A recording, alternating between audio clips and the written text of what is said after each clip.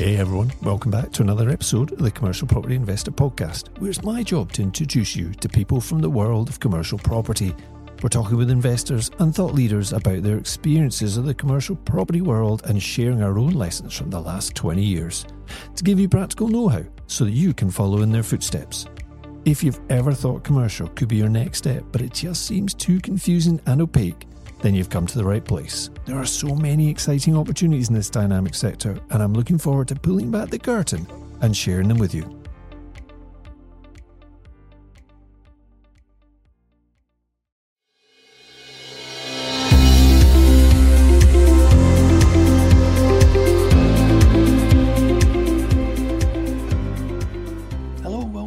The Commercial Property Investor Podcast, where we aim to give you the knowledge and confidence to invest in commercial property. And I'm your host, Jerry Alexander. Wow, what a week it's been. The world is constantly changing right now, and since the last time we spoke, America has voted for a new president, possibly, and the world might have found a vaccine for the C word, which has in turn led to one of the biggest ever rises on world stock markets.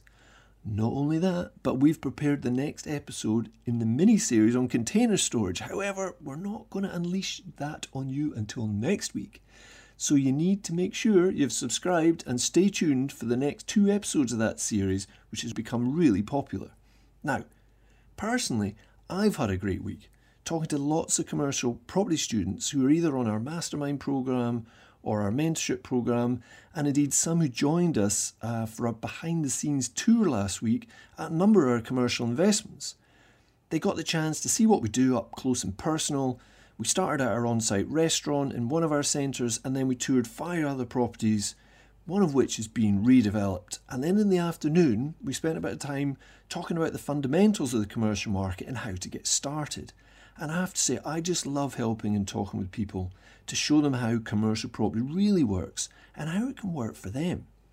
And there were lots of common themes and things I can relate to over this last week that when I've been discussing with students.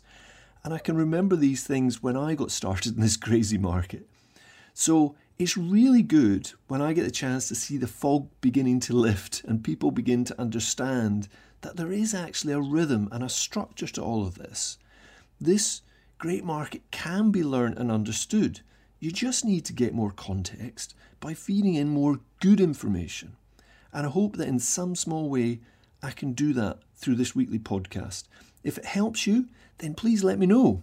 And if it isn't, then let me know too, because we need to make improvements as we go along with the podcast. Okay, so the reason I wanted to delay the next container storage podcast was because of those conversations I've been having. And a number of people have actually currently got a project they're developing out for a CMO. And I wanted to cover a key subject around that to help support you through these exciting and critical stages. I want to chat about making sales and keeping the flexibility to respond to customer demand. I'm also going to talk a bit about the viewings, of course, themselves and managing customer expectations when developing out a building. So the big question I want to cover is, should I wait for everything to be perfect before conducting viewings when developing out a new space? Or put another way, when is the best time to actually carry out your first viewings when developing out these spaces? Well, some would say only view when it's ready. Don't take someone to a half-finished space because they won't be able to visualise it and you might miss a sales opportunity. In other words, you might screw it up. And there is something to be said for building excitement for a new space, telling people about it, letting them see what's going on, but not actually letting them see the space until it's ready. This can help build anticipation and lead to an excitement around the project. However, for me, you miss out on a whole host of other benefits of doing viewings early. And here's 7 good reasons I've got here to just actually get on with it and start doing viewings right away. So the first one is, conducting viewings early is vital for finding out what people are actually looking for. We have sold off plan before. Imagine waiting for every space to be developed at a full cost and then for you to find out you missed the market by a few degrees and have to reconfigure to suit. So for instance, let's say you've done all your plans, you develop out the space, you spend tens of thousands, if not hundreds of thousands of doing all this work, And then you realise when you start getting people through the door that actually they're all looking for 6-person offices, or they're all looking for co-working, or some other format that you haven't quite built into your plan. And, if you've designed it correctly and you've got a mix of space, then you will hit the mark somewhere. But the thing is, if you're conducting viewings early and finding out what the market that you're developing into is really looking for, it allows you to adapt your offering as you go along. Just to say, I remember doing many viewings when spaces are not ready, when they look a mess. In fact, there was one viewing we did, there was no walls, there was no ceiling. In fact, there was not even a roof because we'd taken it off and I had to redo it. Oh, and there was not really a floor, but we still can do viewings. You can still talk to people about the space and about the rest of the property. And that was let, by the way. And I appreciate there are two different things here. First, there's the pre-sales noise and the building of anticipation, right? And then secondly, there's the actual viewings. But I'm talking about both here.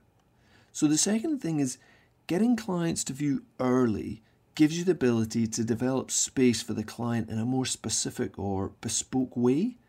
So there's nothing like getting a customer in who doesn't quite know what they want, but they've got maybe a slightly bigger requirement than you normally would get or anticipate. And you can actually talk to them about developing out space for them. And it might be, for instance, this particular client needs access to water. They might need a sink, or they might need some other building infrastructure that you could create for them in certain parts of your property because you've already got those services in place. So getting clients in early allows you to adapt and develop space for them, which to them can be very advantageous, but also for you it means you secure customers early on who would have maybe gone elsewhere, but because you can do it more bespoke, they're more likely to lean towards you. The third thing is you can get really good buy-in from prospective clients because they feel part of the process if they're involved early on and that the space belongs to them. It helps with that whole sense of belonging, which is great for community. And this is good for both multi-let properties and single occupant lease space. Getting that buy-in really helps. And then the fourth thing is that buy-in can actually lead on to referrals even before these people have moved in, because customers want to invite their own contacts to look around and share the space. In that way they can influence or even help curate the community as it builds. And of course, don't forget, on a deeper psychological level, of course, whenever anyone makes a purchase, they are keen for friends and colleagues to validate their choice, or even better still, for those colleagues to follow their lead and purchase the same thing, as it gives them a sense of proof that they know what they're doing and they blaze the trail. I don't normally go into psychology of all these sorts of things, but I just think that's really important to remember. When customers make a purchase, at that point they're actually quite likely to make referrals because they want to get that social proof. The fifth thing is some businesses actually like that whole pioneering stage, that stage where you're still developing out the building and potentially starting to put clients into sections that you've finished, not into bits you haven't, but moving people in, because it feels like a living, breathing and growing project and they can put their mark on it. It's exciting. Not for everyone, I appreciate that, but for more businesses than you think. The sixth thing is it can really help with cash flow. So I'm talking about taking developments and trying to do phases so that you can complete a section and allow people to use it whilst moving on to the next section. If you can phase those works and set the expectation with the new customers from the very start of what's actually happening, then you can get some cash flow, which really helps with the rest of the project. Now, it's a difficult balancing act. Appreciate that. Keeping the build going and meeting customer expectations at the same time is something you'll need to learn to manage. But it is possible. All about having those conversations up front and letting people know what's going on. If they don't know what's going on and then suddenly somebody starts turning up with drills and hammers and things and starts making a noise at the other end of the building, that's not great. You need to kind of build that expectation in. But it does allow you to test out your pricing. So this is the seventh thing. If you think about it, you can set the price and work depending on how potential clients react. So you can use this reason, of course, of the development that you're doing to lower the price. So it might be you say, okay, my list price is going to be £30 a square foot. That's what I'm aiming for. But when people are moving in or looking at moving into a property that's being developed, or parts of it are being developed while they're moving into other sections, then maybe you might offer a discount down to maybe £20 a square foot until the other works are complete. And you'll need to put a proviso in there about that, the rent will potentially go up or the cost will go up when these particular things have been done. But it allows you to test your pricing. So you might say it's £30 a square foot. You wouldn't maybe say it that way. You'd maybe say the room is going to cost you whatever. But you can then test and see what their reaction is to that. Because if you're not 100% sure what your pricing should be, having these conversations early on in the process will allow you to see where your pricing should be. And I will go into pricing structure later in other podcasts because there's a bit more complexity to it. But at this early stage, you're just testing out your pricing. The fact that you've got other redevelopment works going on allows you to lower that price, but also set in stone at the start that the list price, the price you're aiming for, is that £30 a square foot. The customer is already aware of that. But you're offering them a discount because there's other works going on, and that's absolutely fine. And of course, as I discuss this, it is important for me to recognise that this strategy won't suit everybody. Because of the way we purchase and develop buildings ourselves, some might say we have a luxury of being able to do the works at our own pace. We tend to develop the space out ourselves and manage that process ourselves, which allows us that flexibility. And there may well be reasons why you choose not to do it this way, and that's completely understandable. For instance, you might need to use a main contractor for financial reasons because of the way that you've set up the finance for the project, or even just for practical reasons. You might have a full-time job, or you're not particularly practical and you need a team to manage that build for you. And you'll need the main contractor to get in, get the works done quickly and get out of the way. And I understand that. I still think the original question though about viewings or pre-sales is totally relevant. You need to get your marketing up and running as soon as possible. I've seen it on a number of occasions when investors get emotionally involved in the fit out and subconsciously leave the marketing. You see, by putting off any sales activity, they're delaying the real test of whether ultimately they were right to invest in this particular project. By finding out if customers are actually willing to pay their projected rates and move in. Being completely immersed in the redevelopment is a way of putting off that test. I've been guilty of that in the past too. And you need to push through it and get some customer feedback as early on in the process as you can. And the only way by doing that is actually going through a marketing and sales process. So what I mean by that is going out, producing some marketing literature, getting some signage up, getting some customers and some inquiries, and then going through the sales process with them to find out all these things we were talking about on those steps. So let's summarize those steps. The first thing is by getting those viewings done early, it's going to give you vital information about what people are looking for. Yes, you set your expectation of what you thought the market was going to be, but now you're really finding out what the market is requesting. The second thing was getting clients to view early also gives you the ability to develop the space for those specific clients in a more bespoke way, which can help you kind of create a bit more of an anchor client, perhaps somebody that because they've got a bespoke space, they're less likely to move somewhere else. And in the first instance, they're more likely to move in with you because you are being more flexible with them. The third thing is you get buy-in from prospective clients. They really like that whole part of being involved in this process and that they feel that the space can belong to them, which can really help with promoting for new customers, because the fourth thing here is you may well get referrals from those customers because they've seen the project, they like what's happening, and they want to feel that they can help create a little bit of the community and who's moving in. And also, as I say, getting contacts and referrals, liking and doing what you've done kind of reinforces the fact that you made the right choice in the first place. And then the fifth one was some businesses actually like that whole pioneering stage. They actually like being in, joining in for the ride. When you're developing space, when you're discovering new things, when you're developing out older properties in particular.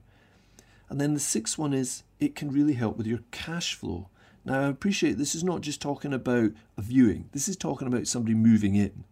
And in order to do that, you need to be able to phase the works. And sometimes when I'm actually looking at properties for potential acquisition, I'll look at whether there are multiple entrances, multiple stairs, or multiple floors.